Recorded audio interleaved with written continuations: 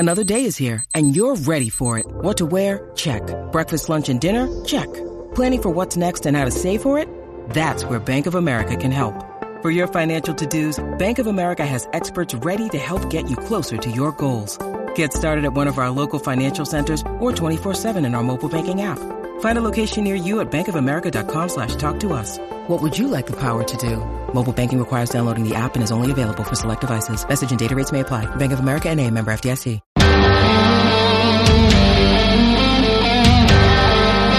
For all hard rock, heavy metal bands needing worldwide exposure at affordable prices, Online Metal Promo PR is taking bands from the underground to above ground.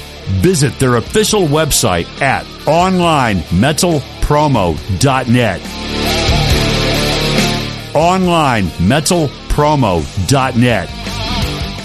Oh, all right. What do you got?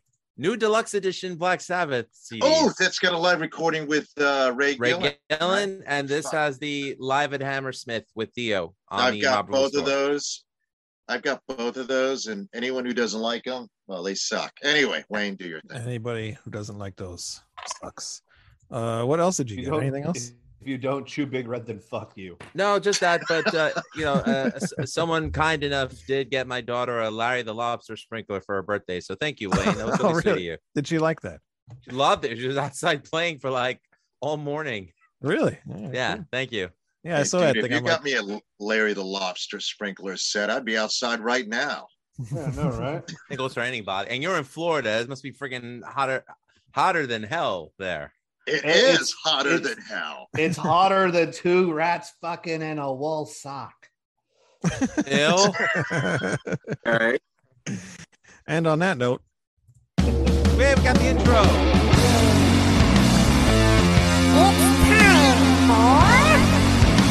It's time for Red Salad Review with your host, Wayne Moon, Greg Narlow, and Lou Mavs.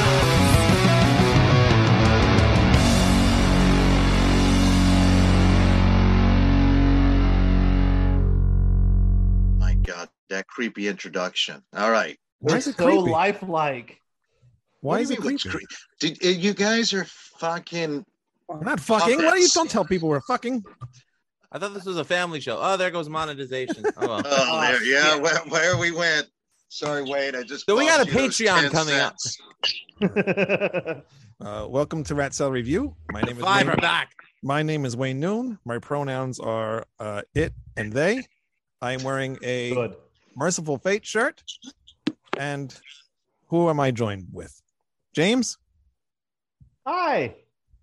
What are your pronouns? Well, Who he's gives a not shit? complete tool, so we don't have to do that. Who gives a shit? I don't Cease give a crap. with your You can call me whatever you Skylarking, want. I've been called dude. worse.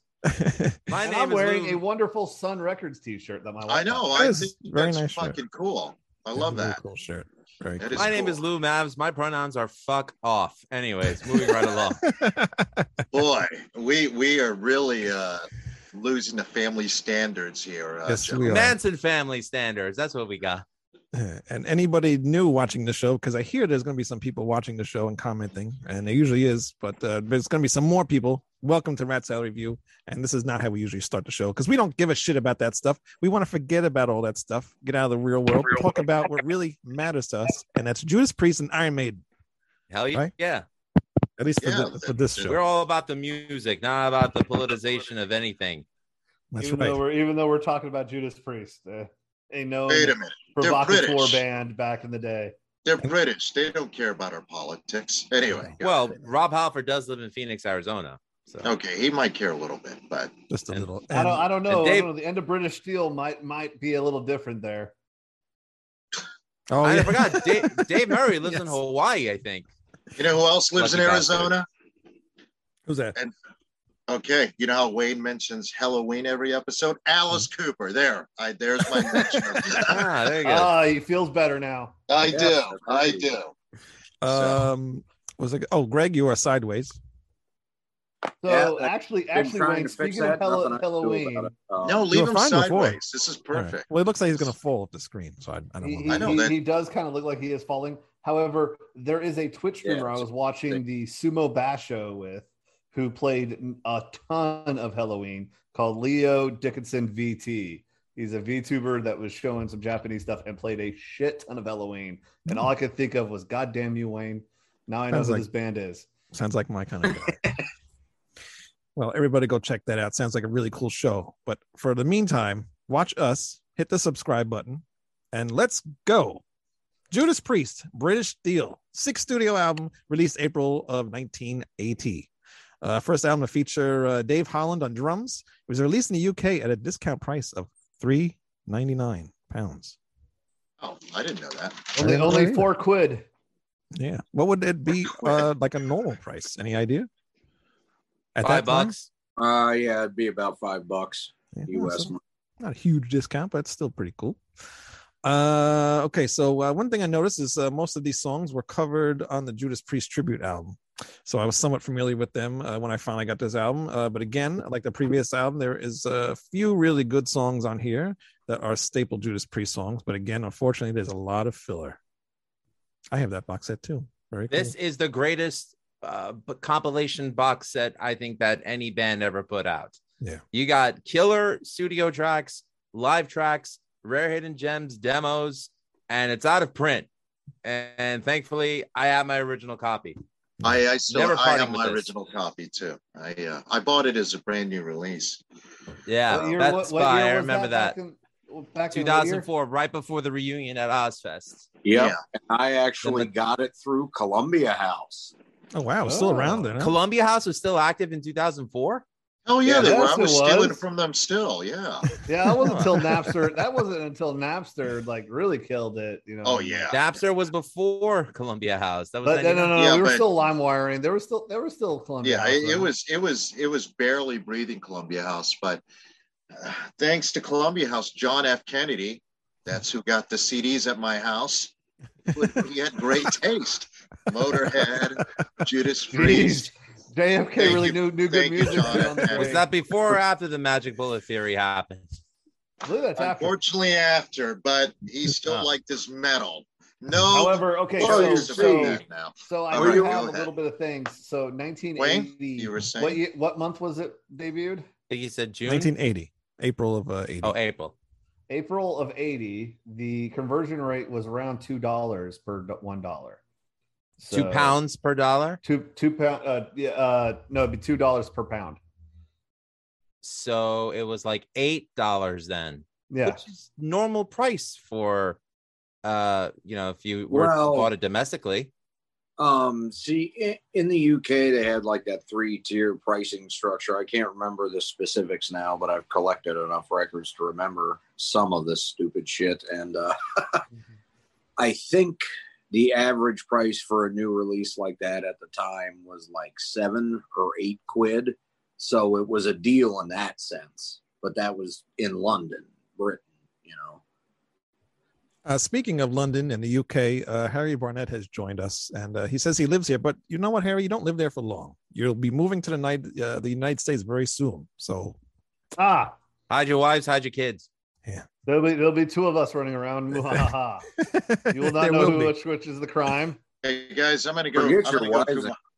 I'll be right back. I'm gonna do this through my phone because my this is really bad quality on my side. All right, we'll still be right here. review. If there's not technical difficulties, cheers. We got a sideways guy and a guy just left, and then Murphy is back with us again. Columbia House. He spent hey, one Mike. penny. He spent 1 penny and got 12 CDs. He didn't buy another thing. Don't blame you. All right. So anyway, where did I leave off? The funny thing was, like, towards the end of that year, they they were doing all these great deals on like the Priest box set, Sabbath, all this crazy shit. And then they went bankrupt and out of business, and the statements just stopped coming. So I never had to pay for most of it. Lucky you. And Harry says you have no arms, James, but I see you have arms now. So I think I have perfectly good arms, sir. Sometimes you don't have a head, though. I see that keeps. Well, that's beside the point. That's debatable. Yeah, there's no brain in there. Anyway, rapid fire. My brain is abnormal.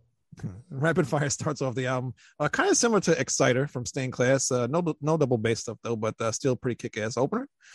Metal Gods, I remember watching a VH1 Judas Priest documentary, and they were talking about how they made those those robot type walking noises, but like throwing like pots and pans and shit on the floor. So that's kind of cool. It was drawers full of knives and shit, shaking right. forth. Yeah. So that's pretty cool to things that they got to go to get these kind of cool sounds in there. But this sounds, man, that was innovation. You couldn't get samples from CDs. Right. You had to make them. Right, exactly. Which reminds me, I have to go through that sample of CDs I have over there, the sounds. But this song has like a little AC/DC feel to me in some spots, especially in the chorus where they do that like guitar. That reminds me of something like a lot of stuff on this album does. I would definitely say they heard Highway to Hell. No, yeah, definitely. But I think also too, I was reading they were on tour with AC/DC too before this album. Oh, that's right. They toured with them for Hellbent for Leather. I forgot about it. Yeah, a matter of fact, if you watch AC/DC's Led to Black, at the beginning of the movie, you see a poster that says AC/DC, and right underneath it, Judas Priest. So yeah, they played the last few shows at Bon Scott.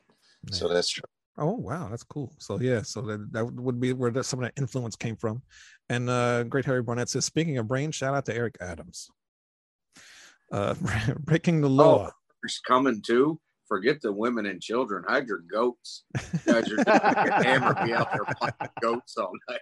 Good one. Breaking the Law. I don't care how many times I hear this song, I'm always going to like it. It's just a simple kick-ass rock song with memorable guitar parts and lyrics. When most people hear the name Judas Priest, they think of Breaking the Law. Grinder, I remember not caring much for this song when I heard Creator cover it on the tribute album, but hearing this version, it's much better. Still not their best song, but I like the guitars, even though they are very repetitive. United, again with them trying to make some kind of anthem, just never works. I don't know what they were thinking or trying to prove to keep making these songs. You don't have to be old to be wise. You're right. Even a child can hear the song isn't that good. Living After Midnight, again, another song that's fairly repetitive, but it's catchy and the lyrics and guitar melodies get stuck in your head. The Rage, I like how the song starts out with the bass and then builds up to some pretty heavy guitars. I also like how they reintroduced that intro to the song again. Not the best Priest song, but I like it, and I think it should have ended the album. Steeler just sounds like Exciter, just not as good. Are you forgetting Red, White, and Blue at the end? Red, White, and Blue is not part of this album. It's outtake from the Turbo. Well, on Amazon Music it was, so I had to listen to it. So I did too. And James, you were listening to streaming it. You were streaming it, huh? Yeah. I was streaming it while working out, which is me yelling "what the fuck" while on a cardio machine. Not very good for the kids over at Planet Fitness. Well, go ahead, James. Let us because you weren't here last week. So. They're too busy grunting anyway. Screw them. Speaking of grunting, no, I'm kidding. Rapid Fire, I said good, hard charging song. Metal Gods, stereotypical metal sound with from the 80s. Breaking the Law, it's one of the few songs I've heard before. I like it.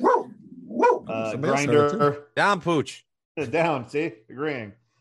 Grinder, love the beat and riff. Are we really shocked about Rob Halford's? Oh God! And then you called it. I did, but I mean, are we really going to question Rob Halford's preference? We don't care. I know, but he's making it very obvious in that song. He's been making it obvious since 1976. We didn't know then, and we still don't care. This is true. And you know what? I didn't mind it. I just thought it was funny because I'm just listening to the song like going, yeah, there's no doubt. United, very generic song. Just my God, what such boring dreck. You don't have to be old. Another metal empowerment song. Oh boy. Living After Midnight. It's an average beat, but it's a fun song. So, nothing wrong with that. The Rage, way too much Rob Halford over singing, but it's a great solo. Steeler, hard charging. Enjoyed that song. And then Red, White, and Blue, I just put what the fuck in question marks and exclamation points. Yeah. What the fuck is this? I don't know. I'm thinking. I'm like, wait a minute. They're British, but their flag's red, white, and blue too. So all right. I was like, that's half of it. I'm like, going, is this a fucking like jingoistic American song? Right. Yeah. Jingoistic British song. They They love America. Of You course, guys. of course. It was written for Born on the 4th of July. Or no, wait, that's too later in the age. Yeah, Whatever. that's a like what 86 Probably. movie? I think it might. Maybe it was written Apocalypse for Now, whatever. Iron Eagle. Oh. I think it might have been written for Iron Eagle because the filmmakers of Iron Eagle did want to hire Judas Priest. Oh no, it wasn't Iron Eagle. It was Top Gun. Yeah, the makers of Top Gun. They wanted a song. They wanted "Reckless" from Turbo for Top Gun, and Priest wouldn't give it to them, and then they instantly regretted that decision, which led to the Johnny Be Good fiasco. But before I get tortured, let's talk about something good they did in the meantime. All right. Thank you for the correction, Greg, because I was under the impression that they wanted the album to be the soundtrack. I didn't realize they just wanted Reckless for the soundtrack. And where did James go? Yeah, Reckless would have been the featured song, like Danger Zone is in the movie. Interesting. And Murphy says Motley Crue ripped off Grinder on Knock 'Em Dead Kid. Oh my God, that is a good comparison.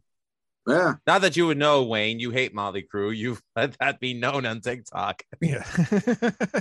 That and Lit. You just got so mad about Lit for some reason. Why did you hate 898? That was funny. Yes, and Lit sucks. Manny, go ahead. That album's fun. Oh, please stop it. What's going Fun on? to play Frisbee with. Ultimate Frisbee. Oh, it's broken. Oh, well. All right. We're going to go to Greg. Let's go to Greg. I don't know what Manny's doing. Yeah, sure. Good. Well, first of all, Manny, I remember now. Okay. Has to explain Manny why. wants us to see his crotch all night long. But Okay, go ahead, Manny. Go ahead. Oh, he left again. Ah, That boy He's better up. get a better system. I swear to God. one of these days. Greg, please. Sorry to interrupt you. Go ahead.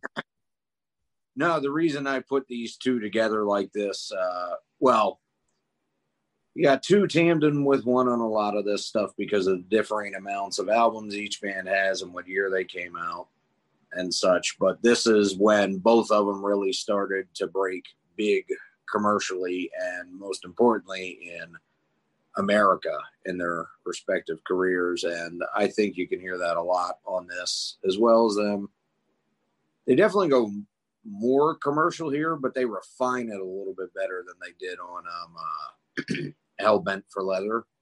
And it's definitely very American on some songs, and it's the song structure approach. Same thing with On Point of Entry, and then a couple of songs of Peace of Mind, but we'll get to that. Rapid Fire is a good opener, if a little boring, but I do like the song. I love it when they do it live. I think pretty much everything on this album sounds better live, actually. The production's a little gritty on this one. Metal Gods, good song. Good anthem for him. A little boring overall, but I still like it, and it's pretty cool. Breaking the Law, great riff, total classic song there. Grinder's a good heavy one, which Wayne, much like you, when I first heard it, I really didn't like it all that much because it's basically just that guitar riff over and over and over. Yeah. As cool as it is. Jeez, it's like foreshadowing. Yes. And then United, I can't stand. I did not need a second attempt at We Are the Champions from them. I actually like Take on the World, but they could have just stopped there.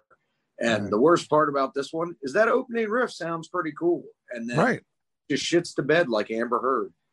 You know, there you go. There's Oh man! Wow. Well, it was only a matter of time before we made an Amber Heard reference on this show. Bro. Better Greg than somebody else. But, yeah, that's Tequila great. bottles, everybody. And then- Hydro tequila. You don't have to be old to be wise. This song bothers me so fucking much because while everything on here is kind of repetitive in parts, this has to be the most boring track on the record. And the chorus is far too long. I get what they're trying to say, but it doesn't all work together in the end. And did this really need to be fucking 5 minutes long? Like, I would have much preferred a couple extra seconds of a solo and Breaking the Law, or even a refrain of the chorus on that. That's more interesting on its own, isolated, that 20 seconds than anything in this. But yeah. I will say though, one thing about this, where even though some of the tracks are kind of boring, when you're listening to the album as a whole, it flows together really well. Mhm. Where even though I don't like this song that much, it's not like a stark difference from anything else, like how Burning Up comes out of fucking nowhere on Hellbent for Leather. But I like that song. Yeah. Living After Midnight, a really good hit. Not really one of my favorite songs or one of the more creative ones, but it's fun. It's not bad. Just not one of my favorites. Still good. The Rage is my favorite track on the whole album because it brings some of that 70s Priest darkness and menacing back into it, because this album is really where they left a lot of that stuff behind. There's more real world stuff on this whole album, except for this one song, really. Yep. And any of you guys ever watch the classic albums episode on this? I have it, actually. Yeah, I have it. Yeah, there's two parts I remember. One, they recorded this in Ringo Starr's house, and it was during the winter of '80, I believe. And I think Halford says at one point, right after John Lennon got shot, the Imagine video just turned itself on the TV or something like that. Oh, wow. Yeah, and then, but as they're going through it song by song, they get to the Rage, and it pops over to Halford, and he reads the first two lines of the song, and he's like, "Yeah, I don't know where the hell I came up with that or what any of that means, but it sure sounds good." And I was like, "Okay, so it's not just me then." But I love it. Great song. I also think the record really should have ended with this. Steeler, again, not a bad song, but it's just kind of average Judas Priest. It almost sounds like a reprise and a mix together of Rapid Fire and Grinder. Right. But instead of taking two semi-strong songs and turning them into a great song, they take both elements and somehow make it more bland, except for the guitar solo. But that is one thing you will notice with me with a lot of their albums going into the 80s. That some of the ending tracks piss me off immensely, because they will have the perfect closer sometimes and then just shoot it right to hell. And they do that here. Yeah, big time. Manny. Okay, I'm going to disagree with most of every one of you, because I love the album actually quite a bit. Whoa! You're not. You're not trying to bad. I was critiquing the songs. I actually. Yeah, and I for the most part, yeah, the album's not terrible. Like the songs. It's not Killing Machine, but Well, I kind of agree. I mean, I get Greg's point where when you listen to it as a whole, it works better to me. I mean, that's how I listen to albums anyway. I rarely pull a song out. I guess my main problem with it is I personally listen to it too much. And if I never hear Breaking the Law ever again or Living After Midnight, that'd be fine. I can listen to them in an album sequence.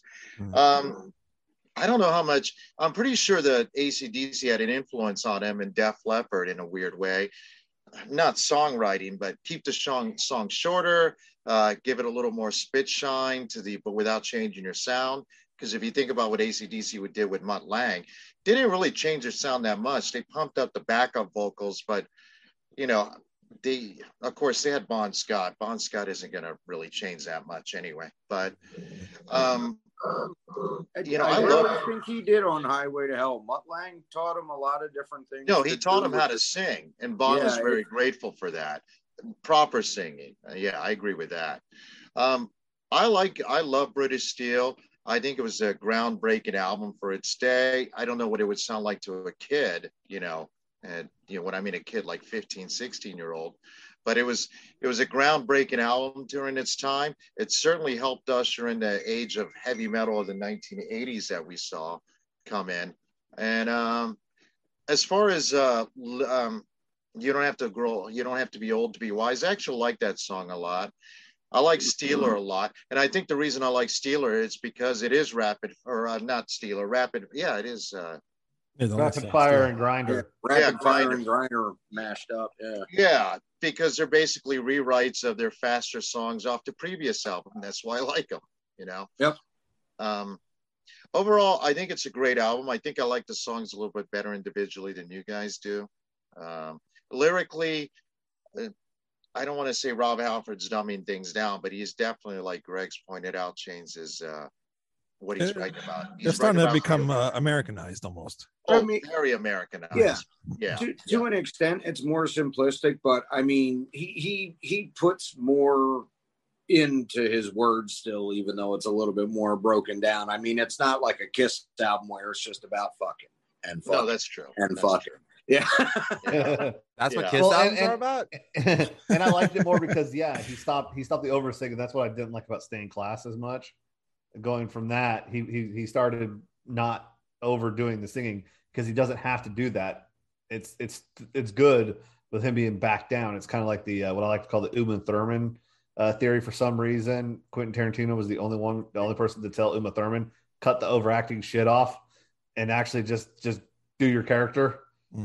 It's kind of interesting that you bring that up because Freddie Mercury and Rob Halford both kind of cut back on that over singing. I don't think it's over singing, but I know where you're coming from. The overuse of the vibrato is they would issue. Yeah, because they kind of he learned to use it more effectively instead of using it through a whole song. Exactly, so. And I think that's my biggest issue of that album was that, and then this Killing Machine and British Steel, he really tones that down, and I like it.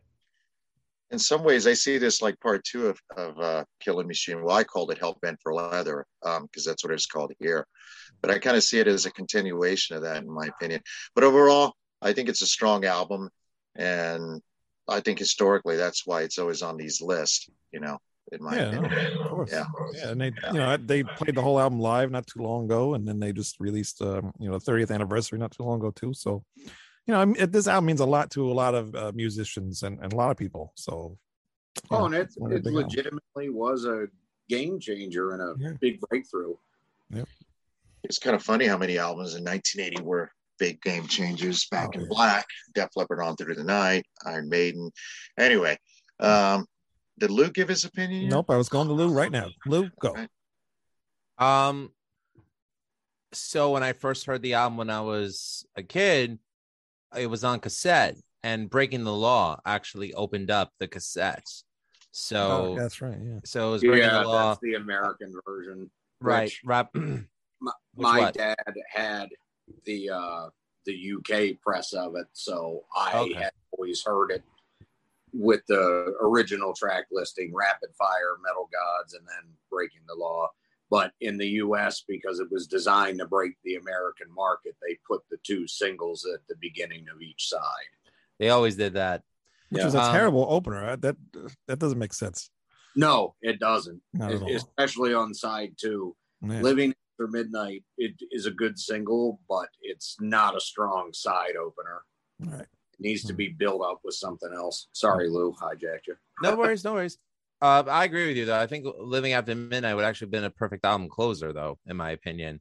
And I prefer Rapid Fire as the opening track. I mean, that just comes out of nowhere and just slaps you in the face and go, it's Judas Priest for the 1980s.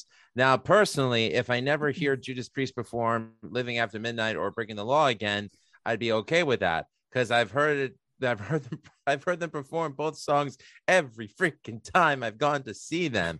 I would like to hear an album cut, but I get it. The casual fans love that, and Priest does a great job of catering to the casual fans and the hardcores, which is a far more than I could say than Black Sabbath did in their final couple of tours with Ozzy or Kiss to this day.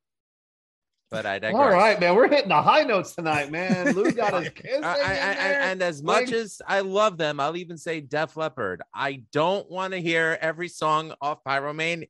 Well, no, I'm sorry, not Pyromania. Hysteria every time I see you live. Play something off On Through the Night. I'm rambling right now. Back to the album.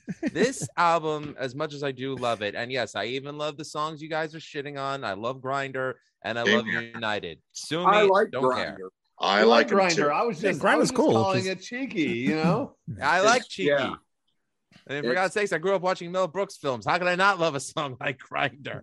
But anyway, But this album actually begins my bone of contention with Judas Priest for the remainder of the 1980s. And that's even hard for me to say, considering my favorite Judas Priest album is from the 1980s. And that bone of contention is the elephant in the room, and that is the horrible, shitty-ass drumming from one Dave Holland. You couldn't have picked a more robotic drummer than Dave Holland. I mean, for God's sakes, throw Peter Criss, who I think is just as bad as drummer, but at least he'd bring some life into the goddamn drums. You think that Peter they were Criss going had for swing? Yes, I'll give him that. But, he doesn't have tempo, but he does have swing. I'll give him that. Do you think they were going for the Phil Rudd type, simplistic drumming? Big difference, Phil, because Phil Rudd actually is phenomenal. But anyway, go ahead. Phil Rudd, I put into a category with Charlie Watts. Absolutely. You can depend on them. Rest in peace, Charlie. But you can depend on them to keep the tempo throughout the entire song, give it that life that it needs to be driving, and just let them cruise along. I mean, Dave Holland is just the most, and again, I hate to speak ill of the dead, and we're not going to talk about what he was allegedly arrested for, because this ain't Chris Hansen to Catch a Predator, but I'm just talking about him as a drummer. There's no guys dress up as trees right now. Why don't you have a seat right there? I'm sorry, I thought his drumming was shit. His drumming I thought his drumming was shit. And, Wayne, what did you think of him as a drummer? I mean, I didn't have no problem with him. He's fine to me. I don't know. Same here. I thought he fit the songs. I mean, he was no Neil Peart. He's no Scott Travis either, or Les Binks for that matter. That's what I'm saying. If you had Les Binks in the band, they would have had more life in those songs. I get it, but when was ever Judas Priest known as this like heavily musical band outside of? I mean, the guitarists are good, but they're just they don't really show off like Iron Maiden does or anything like that. Right. That's not their job. That's not the music. But James, those songs would sound ridiculous if they did the type of Iron Maiden. Oh, I get it. I agree completely. I agree. I'm saying that's not their bag. But, so why are we trying to put them in that bag?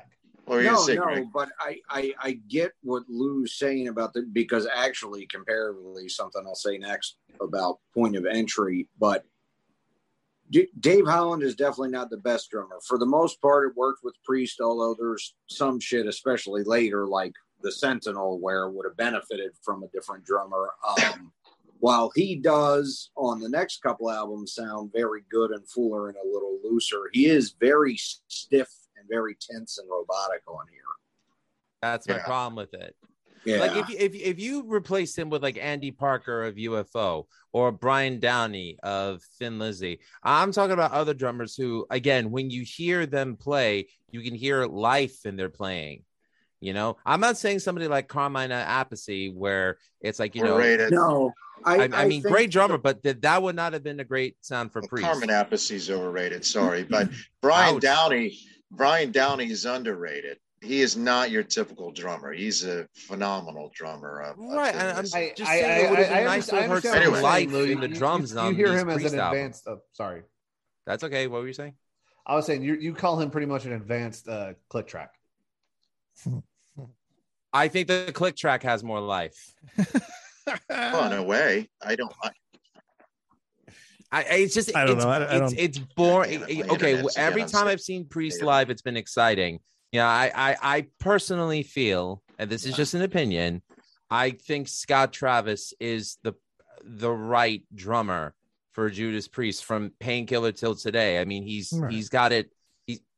The job is his, and he owns it. Right. And like when he plays 80s Priest live, the songs just sound better. Like there's more life to them live. Yeah. He's a different player, but I don't know. Dave Holland did good. Like Manny said, he did what the songs needed to be. Like he played the drums the way they should have been played for those songs. It didn't need like some crazy stuff going on. And like James says, it doesn't need anything crazy, but he could play with a fuller sound here. And I think part of it is just it was his first outing with the band, and then I also think Tom Allen's production on this leaves a lot to be desired, especially on the drums and the bass. And that's part of what makes it so monotone because of how simple and similar a lot of the songs are. Yeah. Maybe if I listen to Dave Holland with Trapeze, I've never heard Trapeze, but he was the drummer in that band before. Maybe I should give them a shot to see. Actually, he does play better in Trapeze because Glenn Hughes, but because Glenn Hughes has a more R&B sort of influence than obviously Judas Priest ever will. So anyway, Wayne, are you done, Lou? Love the album, but that's my only bone of contention. I'm not a Dave Holland drumming fan, so I whatever. I mean, all things considered, yeah, the songs sound great, but I would just like to hear a little bit more life and less stiffness in the drums when it comes to Judas Priest. That's it. Fair enough.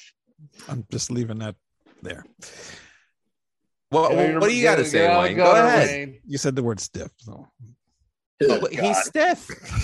Wayne, Jesus Christ. Murphy, more ways than one. We're going to be on OnlyFans soon, ladies and gentlemen. Yeah. Murphy said the highlights for him are Rapid Fire, Metal Gods, and don't have to be old to be wise. See, that's a smart guy right there, whoever that is. I'm sure it's not his first time being wrong. Murph Greg also said, comes in with the contrarianism. Murph did say, I didn't see why anybody was surprised when Rob Halford came out. He looked like one of the Village People. He was quoted on Behind the Music as saying that he looked like Glenn from the Village People.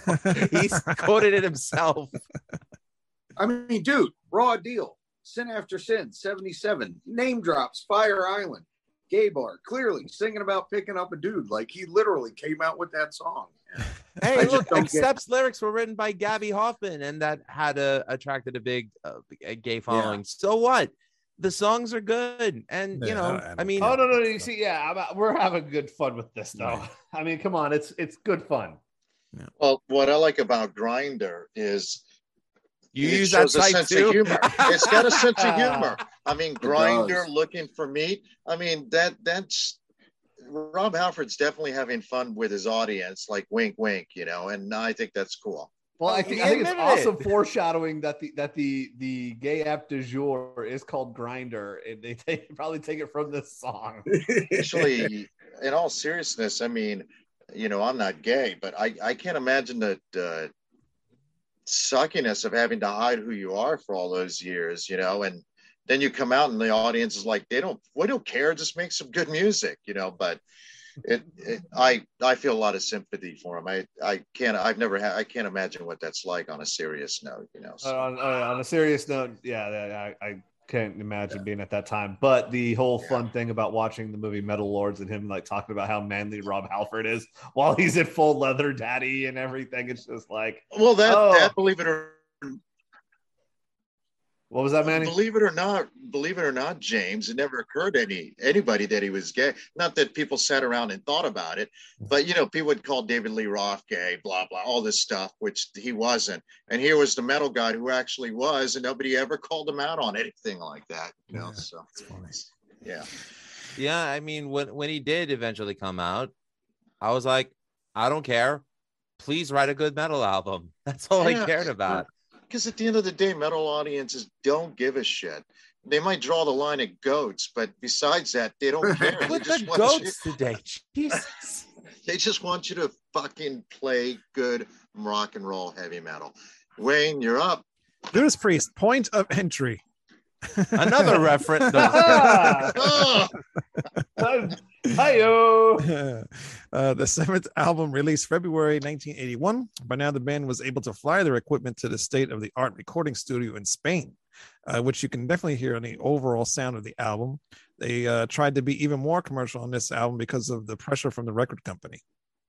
Another thing, too, this album had two different album covers. One, some weird thing. It looked like a wing of the airplane or something. I'm imagining that's what it is. Going towards the sky, making its point. That's a British horizon. Can you put it the other side, Greg? Since you're sideways. Yeah, you're sideways. Wrong way. There you go. Right? Yes. There you go. Okay. There we go. Yeah. Go up a little bit. North, Not north back towards up. the ceiling. Yeah, there you go. Okay. Oh, is that in focus? Yeah. Oh, that's the other point. Okay, Actually, got it. that could be like a trouser snake, maybe. Maybe that's what that is. A trouser snake? Yeah. Trouser snake. You guys fucking out here. Anyway, go on, Tom. Tongue in cheek, not so with the references.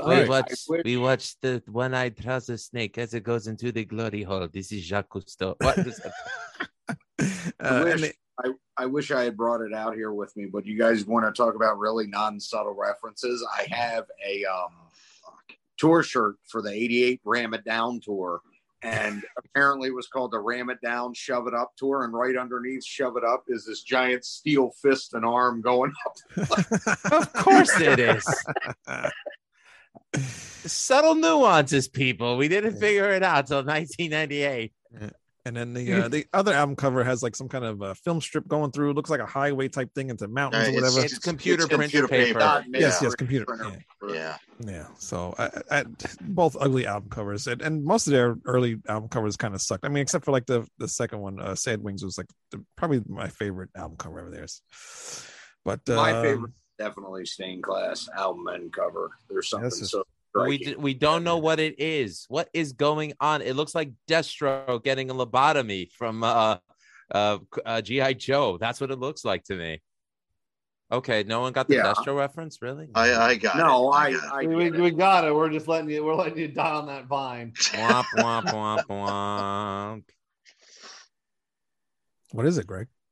So Wayne, it's metal and it looks cool. It doesn't really matter if there's deeper meaning to it or not, but there really isn't. I mean, Raslaw Sabo designed it, but he never really said like what it was supposed to represent or anything. But just the mood it gives off and the way it's lit and the fact that it's made out of steel is definitely representative of that record. Well, if Halloween could get away with fried eggs on the eyes and a girl almost swallowing a fish whole, I guess Judas Priest could get away with the stained glass cover. Yeah, all right, Wayne, go ahead. Why not? So this album, I remember listening to it. It kind of bored me a little bit, but listening to it this time, I feel a little bit differently. So heading out to the highway, one of my top favorite Judas Priest songs, very memorable, catchy. Also really like the guitar solos. Don't Go.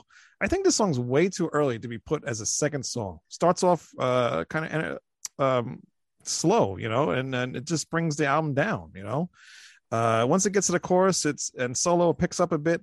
Those are my only parts that I like of the song pretty much. Otherwise, don't really go to the song normally.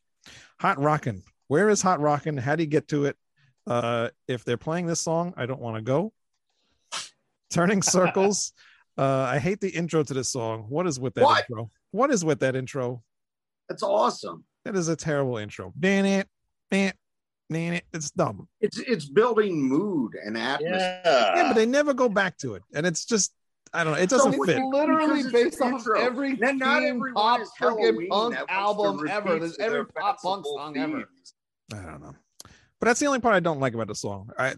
Otherwise, I love the song. I think it sounds good. But it builds up and melds into the main riff, though. I think it's fine.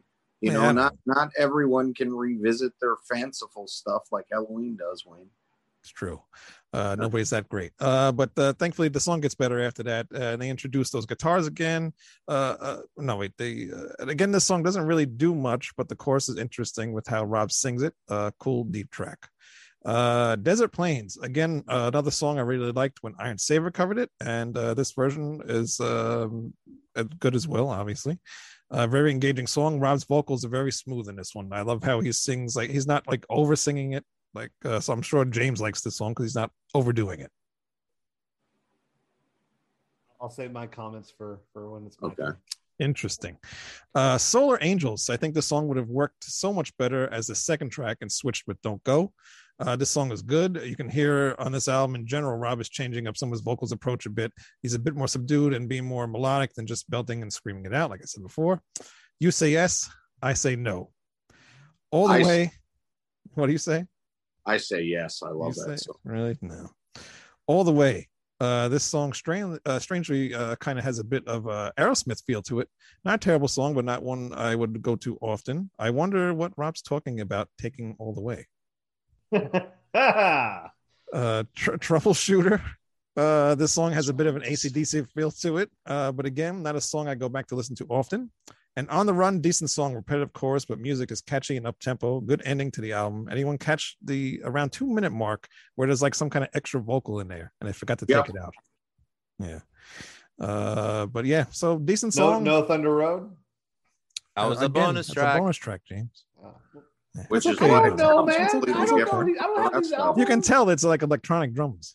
Yeah, I was gonna, the whole thing sounds totally different. Yeah. Was that twin turbos too? Yes. Yeah. But yeah, decent ending to the album. So I don't mind this album too much. There's some good stuff on there, and I like the production on it too. I think it's a lot better than the last album, and yeah, it's a decent album. It's much more live and louder and more authentic sounding, and they sound both tighter as a unit, but looser here. And I think part of that is having the bigger budget and getting recorded in Spain. I mean, there's still, like they mentioned, pressure on them to write more hits, especially after as big as British Steel was. And you get a couple dud type songs. Yeah. But overall, I think they play better on here than they did on British Steel. Yeah, definitely. Dave, what do you think about Dave Holland, Lou? Do you think he upped his game a little bit on this album? I actually think his drumming fits the album. Yeah. So I'll give it that. I mean, I'll leave that for when it's my time to talk. Let Greg wrap up. You're fired. Greg? I'm back. What about Dave's drumming? Yeah, just in general, the rest of the album, because I know this is one of your favorite Priest albums too. So, oh yeah, this would be in my top 5. It's just it's a great record, and it other than all the way and Troubleshooter is kind of where it falls apart. I mean, You Say Yes is definitely almost a damn Police song. I mean, right. Yes. It sounds like Judas Priest playing it, but I can see why this upset some fans. Like, honestly, you would think they would be hits the way they're written, but the problem, I think, with the radio play was it still sounds very much like Judas Priest. Mm. And I think that was a little bit too heavy, maybe, for your mainstream listeners at this point. But that song was... I have 2 other bands instead of The Police, although The Police is very good for that song. I hear 2 other band references. Is The Cars one of them? No. Okay. Interesting. Well, we'll get to we're waiting. Let Greg finish. Wayne, I also thought All the Way made me think of Aerosmith a little bit too. Yeah. And The Cars at points, but that's the one song on here I'm really not all that fond of. It annoys me really because it starts with one of the best leads and riffs on the record, and then it gets to that chorus where the hand claps definitely sound better than they did on Starbreaker, but it doesn't really fit the verses. And so that one I'm not particularly fond of, but Heading Out to the Highway is a great opener. I really like Don't Go. I think it's a great song, but you're right, it shouldn't have been track 2.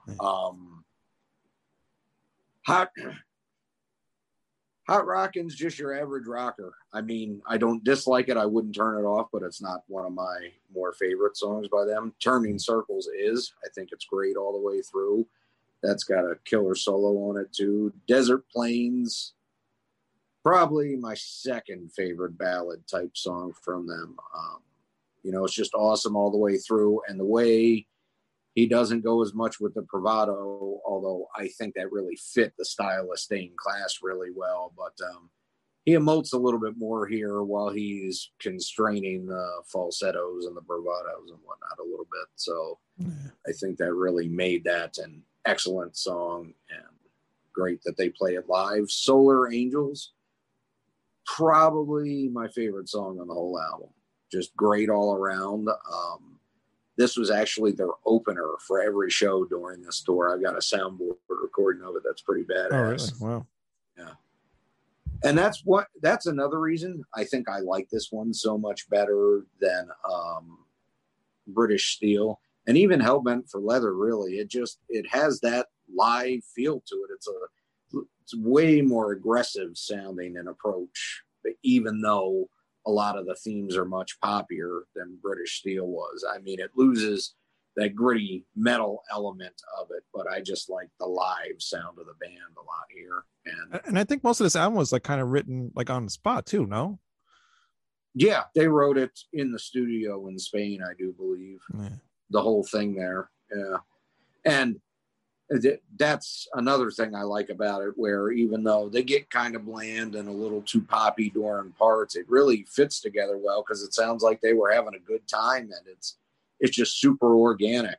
Like I said, the only complaint I really have is just, and still I can listen to it, the album all the way through, and it really doesn't bother me. It's just the chorus to All the Way sounds really misplaced, and Troubleshooter is a little choppy. Everything in it is a cool idea, but they don't really connect certain parts of it too well. Kind of the same with All the Way, but I love On the Run. Great album closer, great song. I wish they would have done that live. Yeah, cool. But, two favorite songs would probably be Turning Circles and Solar Angels. Cool. Yeah, I love Solar Angels. It's a good song. Murphy says, did they have a single successful as Living After Midnight before, or was Living After Midnight the first successful? The first. They had some moderate success before, but I don't think... Wouldn't Breaking the Law be considered a bigger single? That wasn't released after, though. That was not the first one. Yeah, Living After Midnight came out first. If you watch the music videos, Halford's got long hair in Living After Midnight. Then he cuts it right before Breaking the Law. Yeah. Which you have another thing coming? That was 82. 82, yeah. All right, Manny. All three singles from this had music videos. They just didn't perform as well. Yeah. There was Hot Rockin' and A Point of Entry. I used to really like the album. I'm surprised Greg mentioned it's one of his favorite ones. I believe he said that, right? Yeah. I like the album. They were going a little more commercial, but they're also experimenting at the same time. That's what makes it interesting. Solar Angels, the example of that. Heading Out to the Highway is an example of how to do a song that's radio friendly without selling out, without sounding ridiculous. I think it's a very weird thing to say this far into their career, but I think it's somewhat of a transitional album because it's not quite as what they would become with Screaming for Vengeance and other that, but it's very different than British Steel. Sonically, it doesn't have a lot.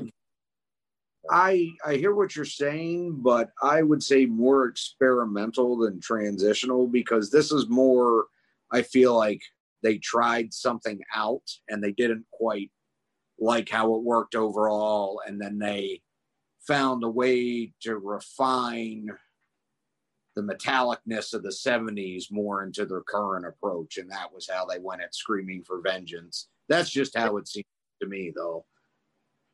But the thing, what we didn't mention about British Steel is that's the first album where they literally, whatever blues influence they have, it's gone totally. I mean, they're a full out metal band at this point, or at least metal of its era. But this album, go ahead. I'd say The Rage has some of that bluesiness to it, though, wouldn't you? Yeah, a little bit, but you really got to listen for it.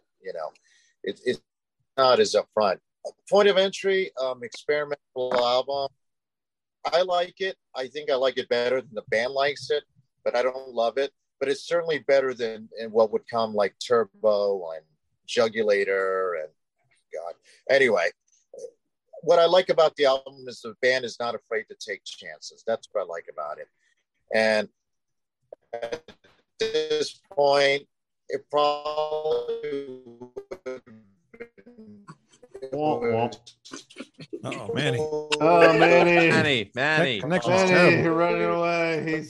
He's done gone robotic. to take chances because they could have You gotta walked. stop buying those doors. No, did it? All right. Now, could you repeat everything you just said? He's gone. And he's gone. He's got to go back to the computer. He must have Spectrum. James, go ahead. Oh boy! Speaking of Spectrum, all right. So, Point of Entry I think is a very interesting album. I do like that they go different directions. However, I a lot of this album is not metal at all. So, all right. So heading out to the highway, but I'm not. I don't like it that much. It's not one of my favorite songs. Don't go. Interesting way to going about the song, but it's different. Hard Rocking. I think musically it's really good, but the lyrics are not very strong. Turning Circles. This isn't metal. It's gonna be a great theme here. Desert Plains. This isn't metal. This is yacht rock. I don't know about that. Yeah, you disagree with it or not? This is the truth. Anyway, he brings you love. Wait a minute. Are you saying because the chords are the same as Christopher Cross's "Ride Like the Wind"?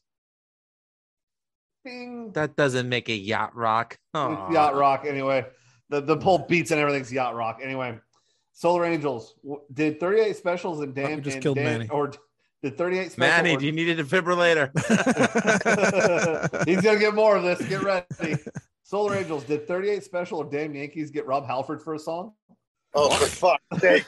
I'm surprised you just didn't throw Night Ranger into that mix. That's one of the most Priest-like songs on the record. No, it's not. Anyway, you say I disagree completely with that statement. Anyway, go ahead. Yeah, you say yes. Did they listen to a bunch of Kinks and Blondie? I got a lot of Kinks and Blondie out of that. I get that, James. That I actually get that reference, and the answer is probably. But yeah, probably. I mean, who wouldn't at that moment would be watching a lot of Blondie? Yeah.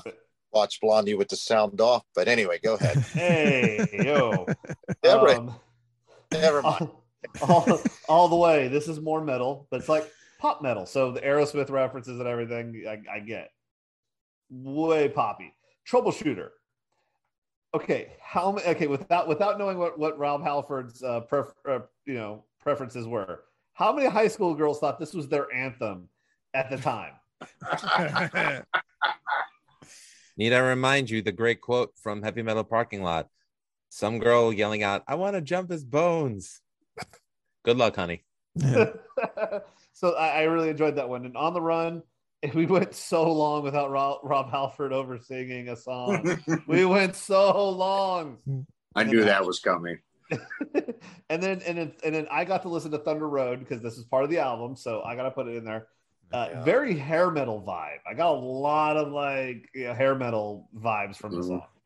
Greg, was that even recorded during these sessions on the road, or is that? No, it was meant for twin turbos. That's what I thought. Yeah. Well, that explains it, James. So. Yeah. Manny, it wasn't a bad one. I just when I was listening to it going, I'm like, this isn't any of the Judas Priest we've listened to the entire time. It's nothing like that. I'm shocked you don't like more of it than you do. It isn't like that, but it is like you can hear them experimenting with more popular stuff and just different shit in general, but it still really sounds like Judas Priest for the most part. I disagree with that. I mean, other than like the guitars are tuned the same and everything like that, I thought it's just the types of riffs and everything they were going with was not what Judas Priest was doing. And I like that from the last two albums. And then they go this way. I'm kind of like, well, okay, they're throwing us a curveball here, but what the heck's going on here? What's the thought process? Sonically, it sounds very, very different. I mean, we could talk about the songwriting, but sonically, it's very, very different. I think some of the lyrics on here are very dumbed down. I mean, you say yes or whatever. Hot rockin'. Hot Rockin's a perfect example of that. And I put that. The lyrics are just awful. Yeah, I mean, Hot Rockin' is the best example. What does that mean? Hot Rockin'. And they want to go there. Where? To go. Well, I guess this last was Cold Rockin', but and I think unintentionally that video where they're at the steam bath. Talk about homoerotic without trying to be. Dude, that's Don't Go, that whole video. And then you just think about the lyrics with it. And it's like, wow. Well, I mean, one of the songs on there, again, as a kid, I read it and didn't think twice about it. But one of the songs on there, he's definitely expressing, his sexuality. Yeah. But it's a good song. Yeah, it is. I don't want to get hung up on that, but it's just kind of funny in retrospect looking back on it, on that. But anyway, to debate that point, though, I would also like to say where some people may have not noticed is even with the steam bath and the Don't Go video being the way it is with all the leather and the song references and all that. I mean, by the mid to late 80s, Poison, Motley Crue, Rob Halford was looking pretty goddamn manly. Yeah. No denying that. I mean, when Prince was more manlier at that moment than they were. Well, Prince is a musical genius, so he could do whatever he wants. But I'm talking about the way he looked. I'm talking about his looks. That was the era. I mean, like you guys point out, Poison. Again, it's ironic that Rob Halford, like you guys point out, is not going that far. But James, you brought up a good point, the more popular elements, but they didn't turn into what, like you named, Poison, Motley Crue. No, they would save that for 5 years down the road. we're saving that. I heard like stuff like 38 Special and stuff like that. I heard a lot of 38 Special in it. So you're saying it's more AOR hard rock than it is metal, essentially? Yes. Yeah, you're not wrong. I'm not calling it metal in the sense of heavy metal. I'm calling it it's a rock album. And James, what's funny is bands like Blackfoot, Leonard Skinner, Black Oak, Arkansas. I don't think 38 Special. All these southern rock bands that you would think would not have no audience in the UK were huge in the UK. So I'm sure some of that influence slipped through. So that's a good spot. And here's an ironic thing. And then it also, I don't know about you guys, but a little bit of Loverboy in there, some Canadian stuff too, April Wine, just what was popular at the time. Oh my God, but Greg, that is so ARO. I mean, that made Poison sound like, I like Led Zeppelin. There's more musical value in Power Play and Nature of the Beast than there is in those first 3 Poison albums. I'll give Greg that. I will give you that. Here's the ironic thing. Molly Hatchet, we consider a southern rock band, they call themselves a heavy metal band. You're right. And I forgot they about do. Like a lot of those bands are interchangeable. And I know this band has absolutely nothing to do with the two that we're talking about, but Black Sabbath themselves, during the Mob Rules tour, and I read this in the digipack that I got, their opening acts were bands like The Outlaws, Green Grass and High Tides, because to them, it's like the differences in musical taste or musical style they thought would go over well with the audiences because, you didn't have, okay, this is all the metal we're going to give you. It's like to them, it's like the bands were interchangeable because, metal was just coming up at the time. It's like it was either called hard rock or, music. Metal was still relatively new in the echelon of the mainstream. So, well, I don't know if you ever heard. I know Greg knows Scott Waters, but me and Scott are about the same age, and a lot of the stuff that we called metal wouldn't be called metal now because of what you mentioned: Aerosmith, Alice Cooper, even AC/DC. I still consider it that genre because that's what I grew up it being called. But even hard. So you bring up a good point that it wasn't established totally as a genre yet. So they would throw all kinds of bands under that banner that didn't necessarily belong there. So it's a good point you brought up, Lou. Murphy says the hot rockin' video starts off like Get Physical, but with no chicks. This is true. That was like the number 2 video on the Electric Eye home DVD. So yeah, I remember that. I had never seen that video. I'll have to look it up. Well, not that I want to, but It's on YouTube. You can He's find gonna it. YouTube. He's gonna YouTube it, and the next thing you know, so the plays are gonna be like 1,000 plays. He's just gonna watch it. Yo, seriously, we should do a Rat Style Review theater of all Judas Priest videos. That would be funny. Yeah, it would actually. It would be funny, but it would kill me to say anything negative about their. Oh, we can. Come on. come on. We're gonna make a couple of Blue Oyster Bar jokes. And no recommendations from Eric Adams, please. Thank you. No more. All right, Lou, what do you think about this album? It's my number 10 favorite Judas Priest album. Number 10. Number 10. Yeah, number 10. It's not in the top 5, but it's number 10. I think that they should be praised for their experimentation. Yes. Because, is it a metal album?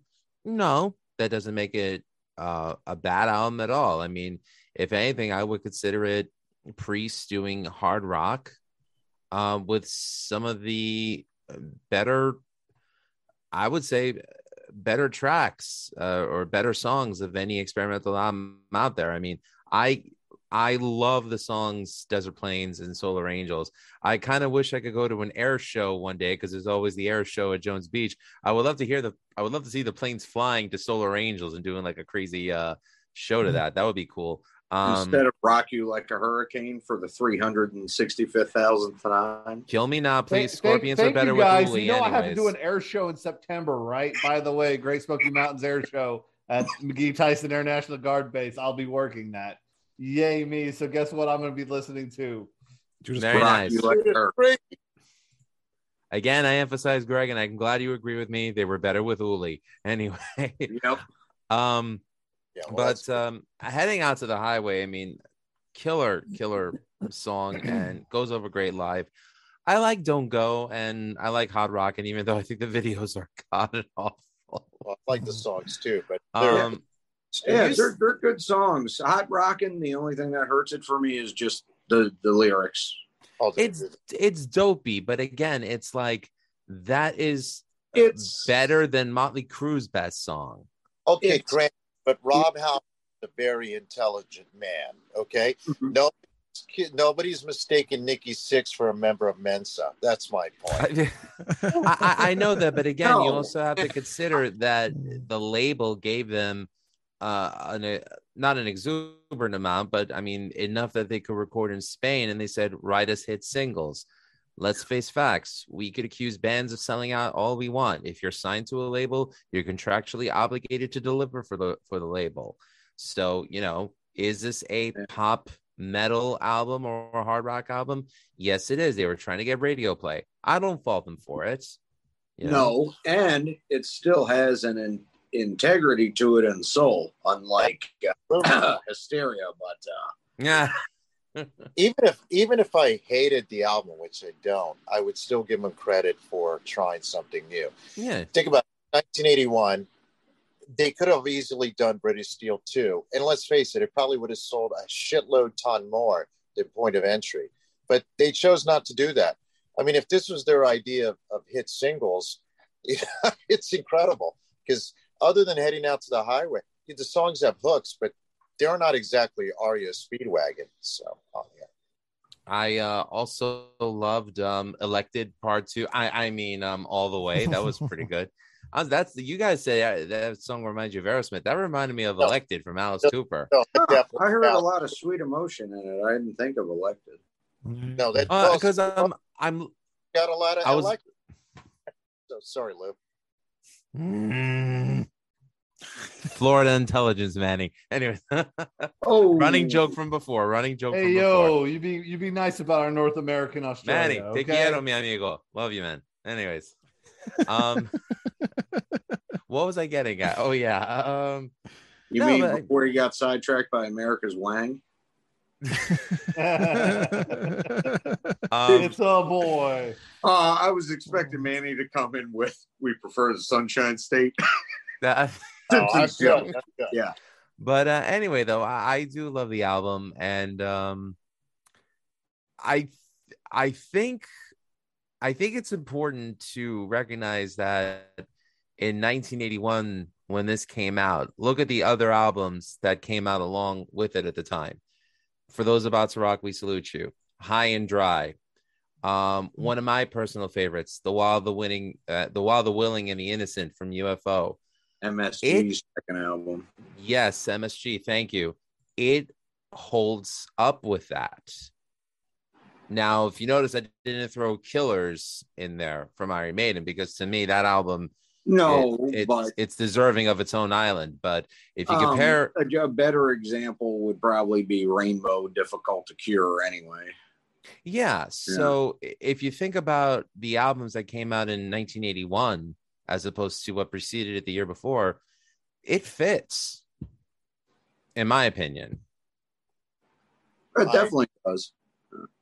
So, yeah, I mean, I give Priest all the credit in the world for being as experimentative as they were. I love it. I think it's a killer record. I really think it's the dark horse of the Priest discography.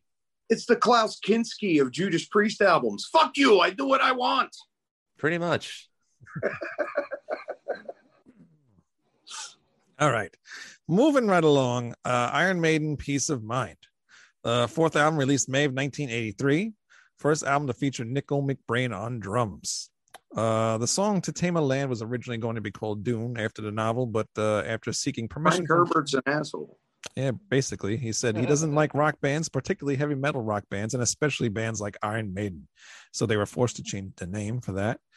And also at the beginning of the 6-track Still Life, the band included a hidden message which could only be understood by playing the song backwards.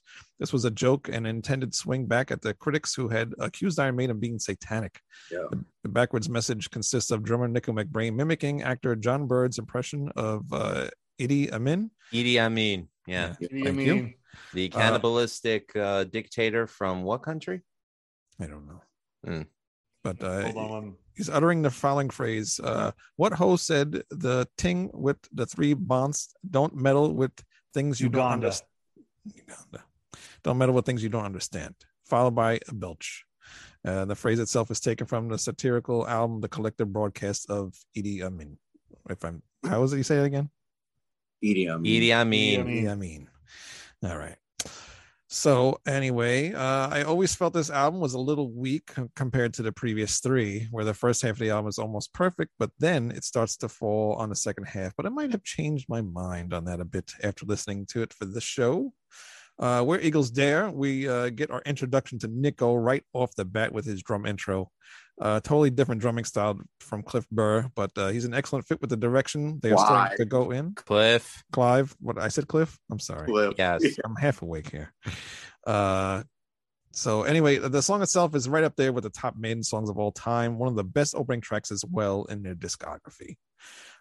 Revelations, another top Maiden song, but unfortunately this doesn't get much attention being played live, which sucks. This is a little similar to Children of the Damned with the acoustic parts going back to the heavy guitars. Bruce's vocals are very melodic in the verses. There's no chorus, but just everything works in the song. Some really great guitar work and guitar solos. Flight of Icarus, another top Maiden song. It's very repetitive throughout, but the song tells a story lyrically, and the music flows with it, and the solos at the end make it intense. Great song. Die With Your Boots On. Now, this song I either could give or take, but today I'm taking it. It's upbeat and a little too happy sounding musically, which is why it kind of clashes with the lyrics to me a bit, but it's a good song. The chorus just lacks a bit. The Trooper, a song that every musician loves to play. It's like the metal equivalent to Stairway to Heaven, and who can blame them, because it's an awesome song and a huge staple in the set list to this day.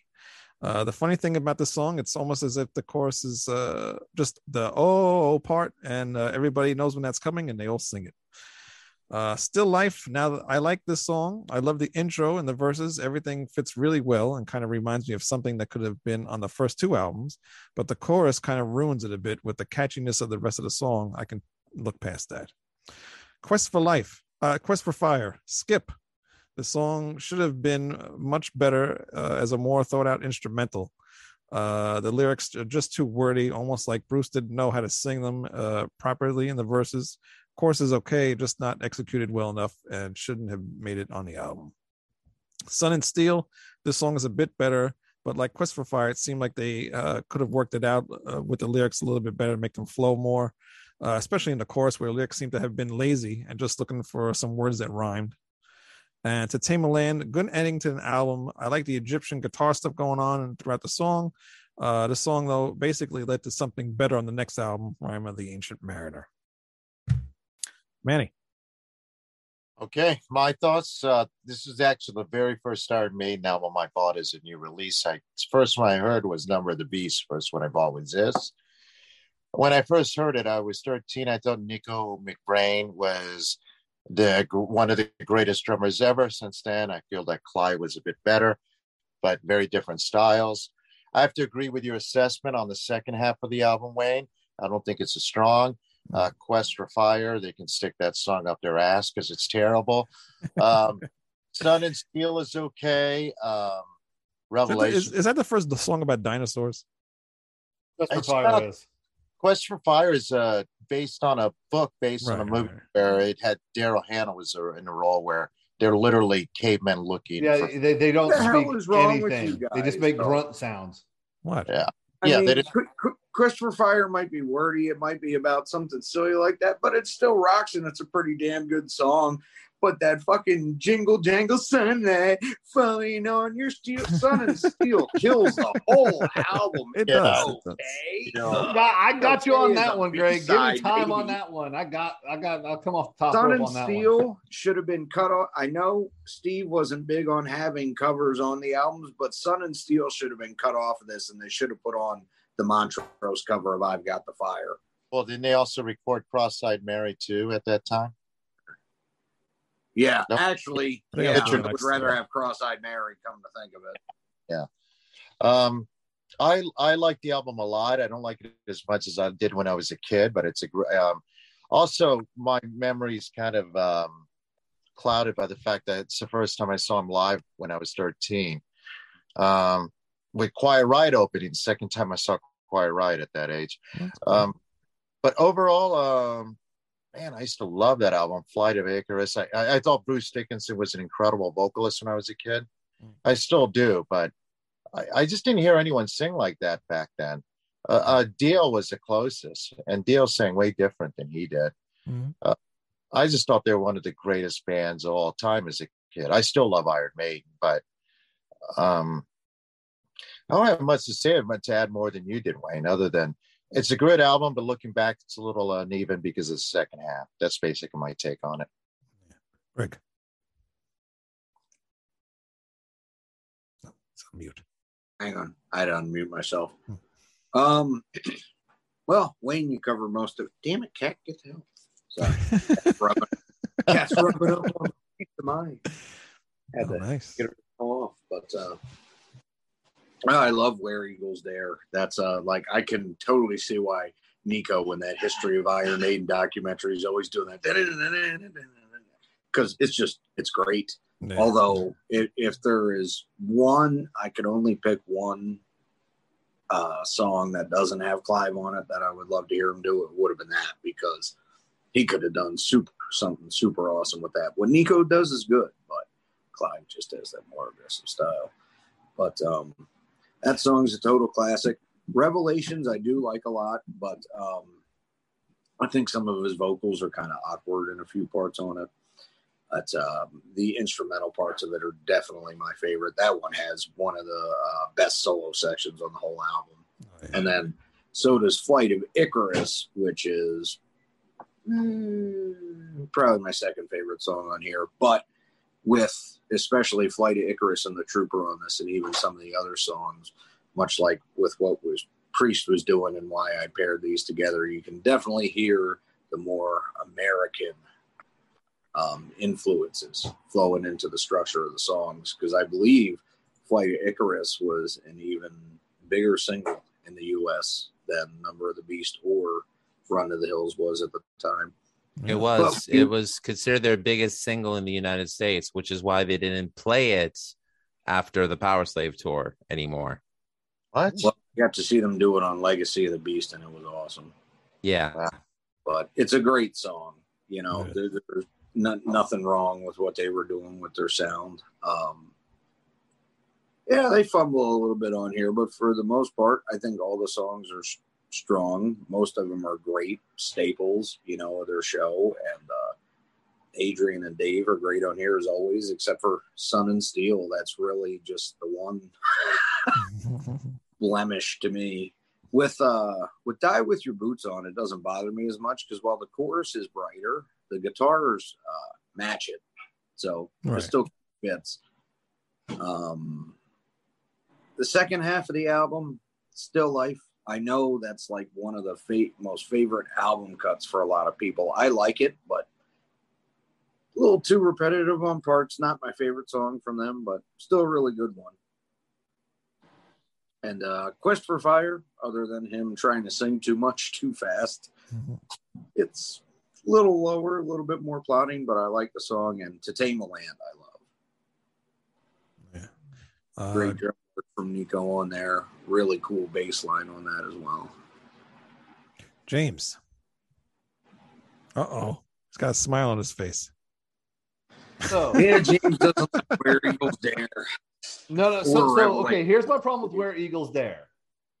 I like the I like the subject matter. I like the chorus, but everything else falls apart. I don't like how the verses work, and I just for some reason the song I just don't like it. I don't hear it at all. It just confuses me because I listened to it earlier, and I'm trying to just hear some of what you were hearing. I can't. It sounds like it flows perfectly to me. It does to me, but that's just me. Hey, these are my opinions, you know? Right. Revelations. Why? It has good bits, but oh my God, they have regressed. It has some great bits. The guitar solos, everything great, but they regressed. Fly the Icarus. This is groovy. This is a good song. Why was this? Why? The first two songs, it drives me nuts. Die with your boots on. Something feels off, the lyrics or the beat. Something doesn't feel like it's flowing correctly. The Trooper, another classic. I think Carmageddon every time I hear it because that's what I heard a lot while playing the game. It's true. Still Life, better than what was the first two songs in my opinion. Interesting. Quest for Fire. I believe Still Life could have been the first thing on there, other than Where Eagles Dare. I think they could have worked on that a little bit better. Quest for Fire, okay song. I like the lyrics because it's something different, talking about cavemen. Sun and Steel, very generic and uninspired. I'm talking boy band sounds with unattractive men playing it. All right. Well, James, that's all I'm going to say. You didn't say I was wrong. You never said I was wrong. Maiden goes Menudo. They did. Menudo would have done better with this. Anyway, go ahead. The Monkees would have done better with this. Anyway. Tame a Land. Another repetitive instrumental? No, they're singing in this one. Jesus Christ. I don't like Iron Maiden instrumentals. Apparently. Okay. Or Iron Maiden in general. It's not okay. So wait. You're hearing these things and hearing my critiques. Everything else is fine. It's for me, I never caught the hype of Iron Maiden, so maybe that's my problem.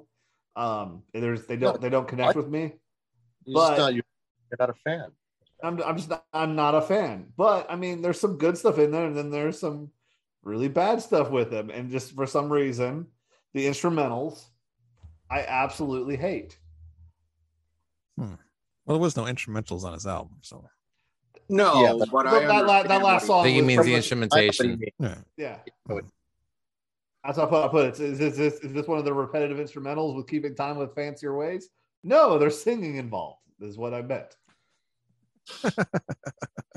Lou. My number 5 favorite Iron Maiden album. Where Eagles Dare is a killer opener. James, I love you, but you're wrong. This album actually had a lot of significance for me growing up, especially in the summer of '87. I made a copy of it on my cassette player. No, not 8-track. My brother had it on cassette. I copied the album, put it on a Memorex tape, and listened to that on my Walkman and the entire time I was in Greece that year, and just loved it. Side one itself is just all killer, no filler.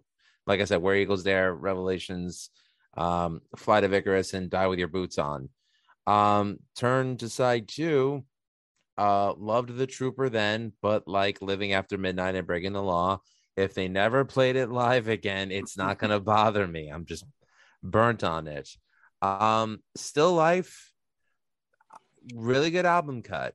The only track on the album that it's my least favorite, but I still like it, is Quest for Fire.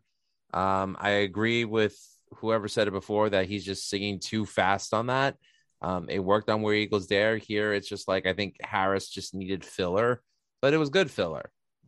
I like Sun and Steel. Love that song.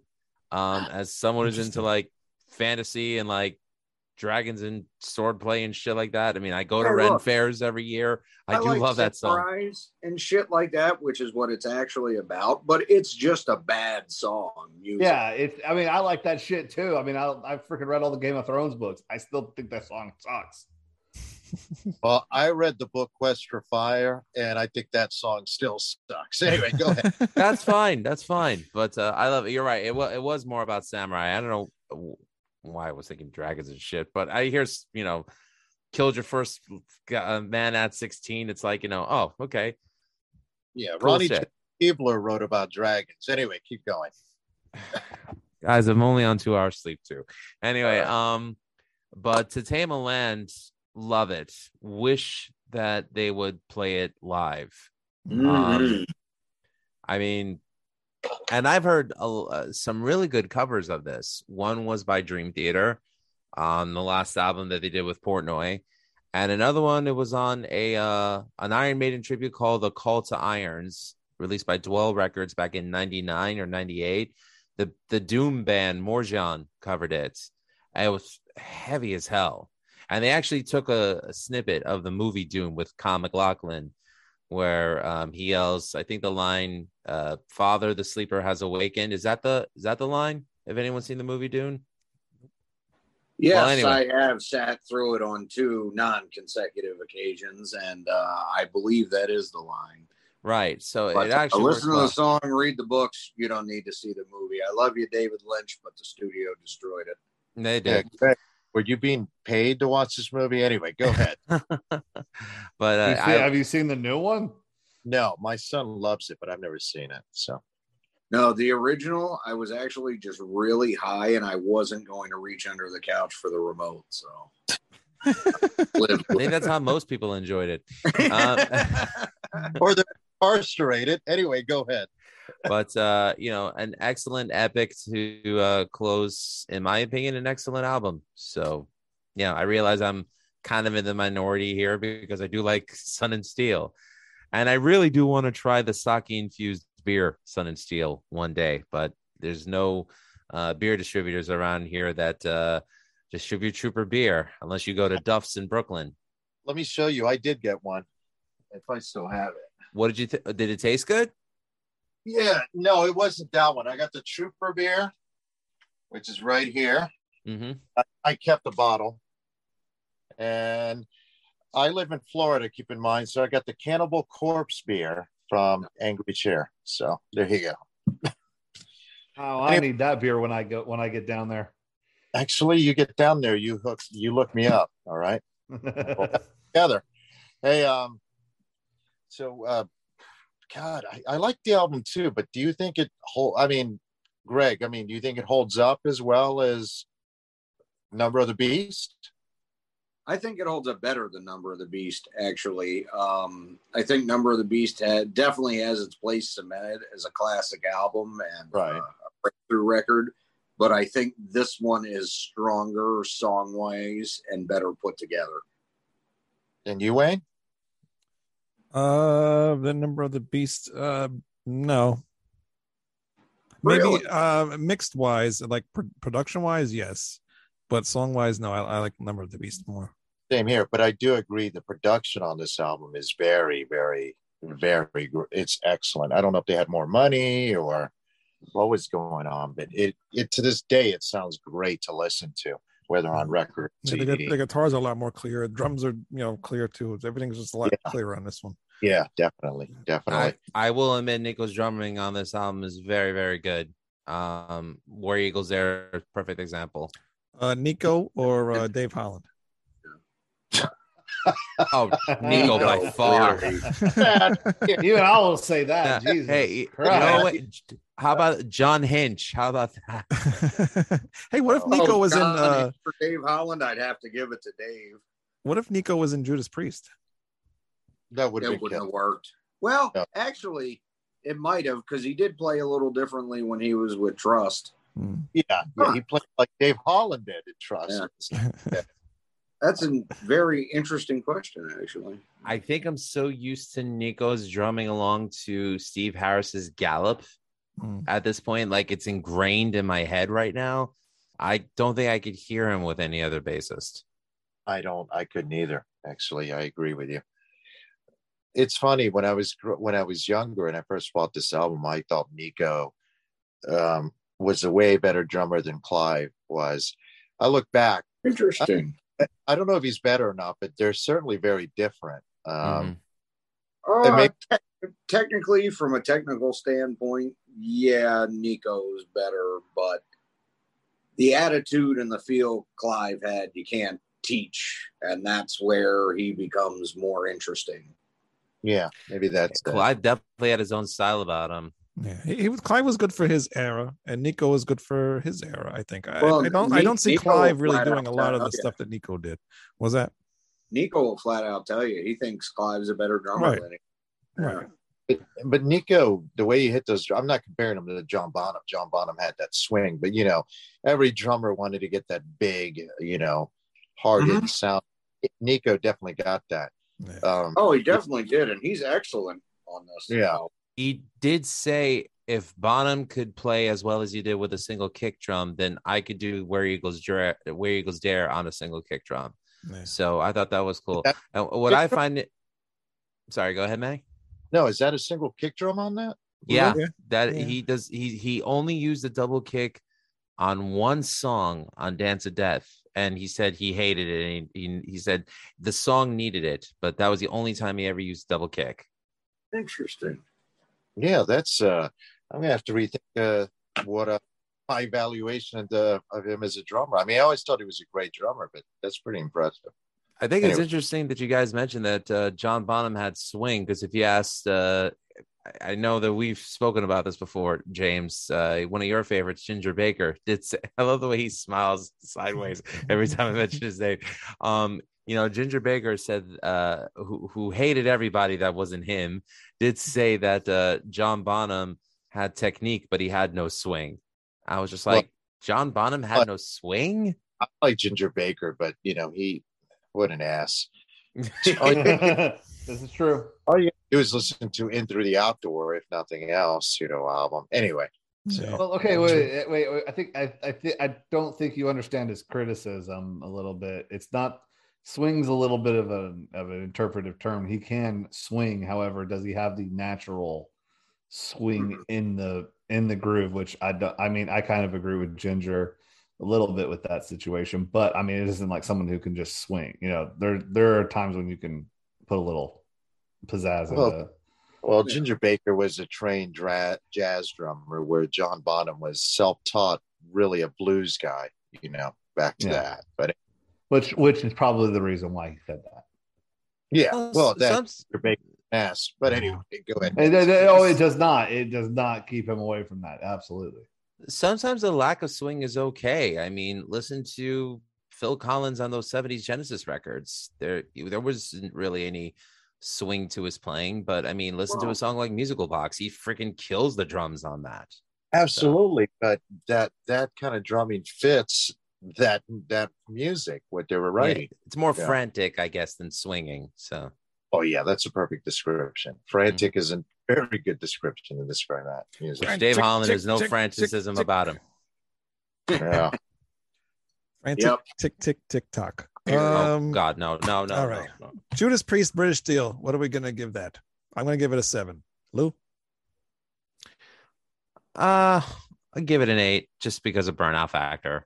Manny? 9. Greg? I would also give it a 7. James? Give it a 9. All right. What's the other one? Point of entry. I will give it a 7. Lou? 9. Manny, 8. Greg, 9. James, 7. wow, and Peace of Mind. I'm going to give that an 8. Lou, 10. wow, Manny, 8. Greg, 9.5. As much as I like it and as many good memories as I have, it's got a couple flaws. still that's high, man. James, 7. interesting. I believe Maiden won this one. Really, I'm surprised. I'm not trying to be the Russian judge. No, I'm not that surprised. I mean, again, Yeah, Maiden won this one. it's like you were talking about in some ways 3 groundbreaking albums and 3 albums that Yeah. I'm really Yeah. surprised though because Maiden beat 2 Judas Priest albums. That's crazy. Well, yeah, and to be honest, I mean, I understand numbers wise, they did beat it, but them 2 Priest albums paired together, I would probably say are stronger overall than Peace of Mind. As much as I love Peace of Mind, Yeah. I see what you're saying, and I kind of agree. They're a little. If you're putting them together, I see that. But the thing with Iron Maidens, especially with Number of the Beast last week, and Point of excuse me, whatever. Peace of Mind. Peace of Mind. Sorry, Point of Entry, Peace of Mind. They all get kind of jimble jambled after a while. On their own, they are very strong albums. So, and I don't think, and that's the problem with Judas Priest. I don't think they have like the number of good songs compared to Iron Maiden. Songs. There's always more filler on their albums. Yeah, there is. However, I do like Judas Priest's filler way more than I do like Iron Maiden's filler. Generally, I'd have to agree with you on that. At least with a couple albums. I don't really consider by either band's really filling their albums up with filler. Not yet, anyway. We haven't gotten to that point yet, in my opinion.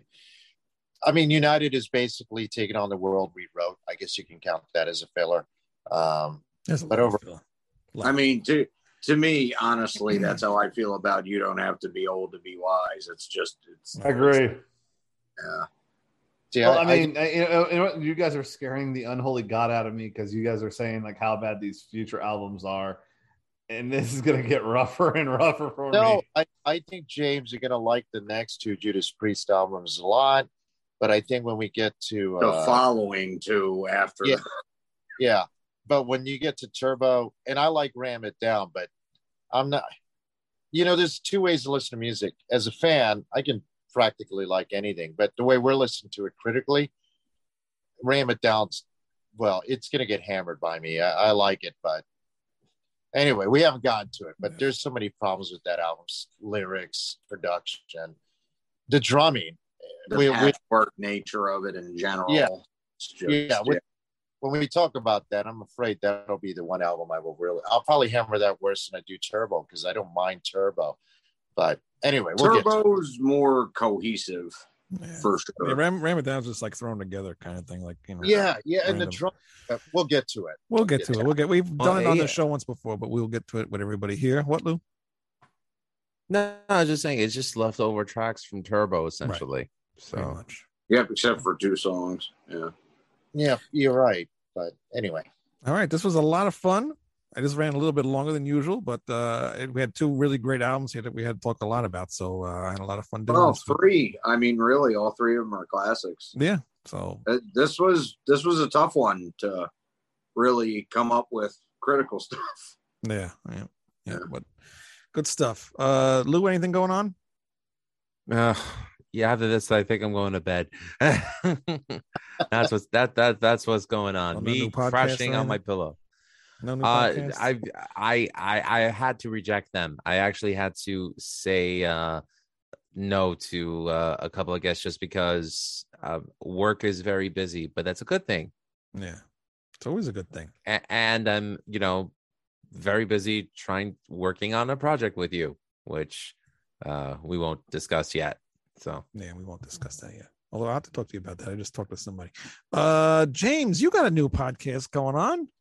I do. Thank you so much for asking. Well, that's all the time that we have. Thanks for watching Rats Out. No, just kidding. Go ahead. RatsOutReview.com. We'll see Go you buy next week. peace. No. Let James talk. I'm just No. messing with you, dude. You're fine. You're fine. All right. So yes, I started a college football podcast off the Rocky Mountain Sports Network, and thank you guys for juicing it up a little bit.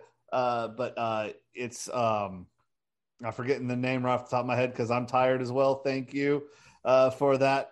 But me and Caleb there, we're calling it No Huddle, and we're right now we're in preview season because training camps haven't started yet, but we'll be starting to do live shows very, very soon. Just like this, except way shorter. But we're definitely going to be ramping up once the season starts, and I think it's fun. I think we're working some of the kinks out, but me and Caleb have some good chemistry there, and we like to joke around and talk college football. So if you guys want to see that, check out Rocky Mountain Sports Network and check out the No Huddle podcast. Very cool. Very exciting. Congrats, James. Awesome. Thank you guys. Yep. Good luck with that. And that's it for us. We will be back next week with 2 more Maiden. Well, actually, is it Maiden versus Judas Priest? It's Power two Slave Priest albums versus Power again. Slave. Yeah. When are we going to stop the 2 Priest albums? Yeah, Greg, we're going to stop having to listen to 3 I think albums. that's it. With Turbo and Somewhere in Time. That's the last time I pair 2 Priests together. For the later ones, it's 2 Maidens because the output switches. Yeah. Okay. All right. In terms of volume, but Screaming Defenders, that was when they were biggest, and it really kind of melds together. And Power Slave was so massive it went on for 2 years. So yeah, that might even be another long show. We'll see when we get to it next week. Join us in the chat room right here, and we will talk about your chats and questions that you give us, and hit subscribe, ratsaladreview.com, and we'll see you. Like, comment, subscribe. Get it right. Where Eagles Dares rules. Don't listen to James. Goodbye. Demo. And what? Huh? Demone. Gesundheit. Anyone seen my foot? Looking for some new podcasts to listen to? Well, look no further than the Rats Out Review Network. Rats Out Review is taking over the podcast world with plenty of shows to choose from within their network of entertaining programming, including the flagship show, Rats Out Review, with Wayne Noon, Greg Noggle, and Lou Mavs, as well as occasional co-hosts Manny Mejias and James Lilquist. We also have the official Rats Out Review spin-offs, such as Album vs. Album, Screams from the Grave, where we discuss beloved yet forgotten hard rock and metal albums of the past, and a King Diamond podcast called This Broadcast Belongs to Them. We've also got Old Man Metal's Musings, the Metal Thrashing Nerd podcast with Metal Thrashing Mike, the Timo Tolkki podcast featuring Stradivarius and Avalon founding member Timo Tolkki, the BS Sessions with Mark and Jerry, Just a Cheese Please, a podcast dedicated to cheesy films of the 1980s with Tara J. and Adam, and the Music is Live podcast with Lou Mavs. The Rats Out Review Network is your go-to one-stop shop for the best podcasts out there today. Go to ratsourreview.com for more info. And to find out where you can find, follow, subscribe, and comment on YouTube, Facebook, Instagram, TikTok, Twitter, and all streaming platforms. The Rats Out Review Network. We're taking over.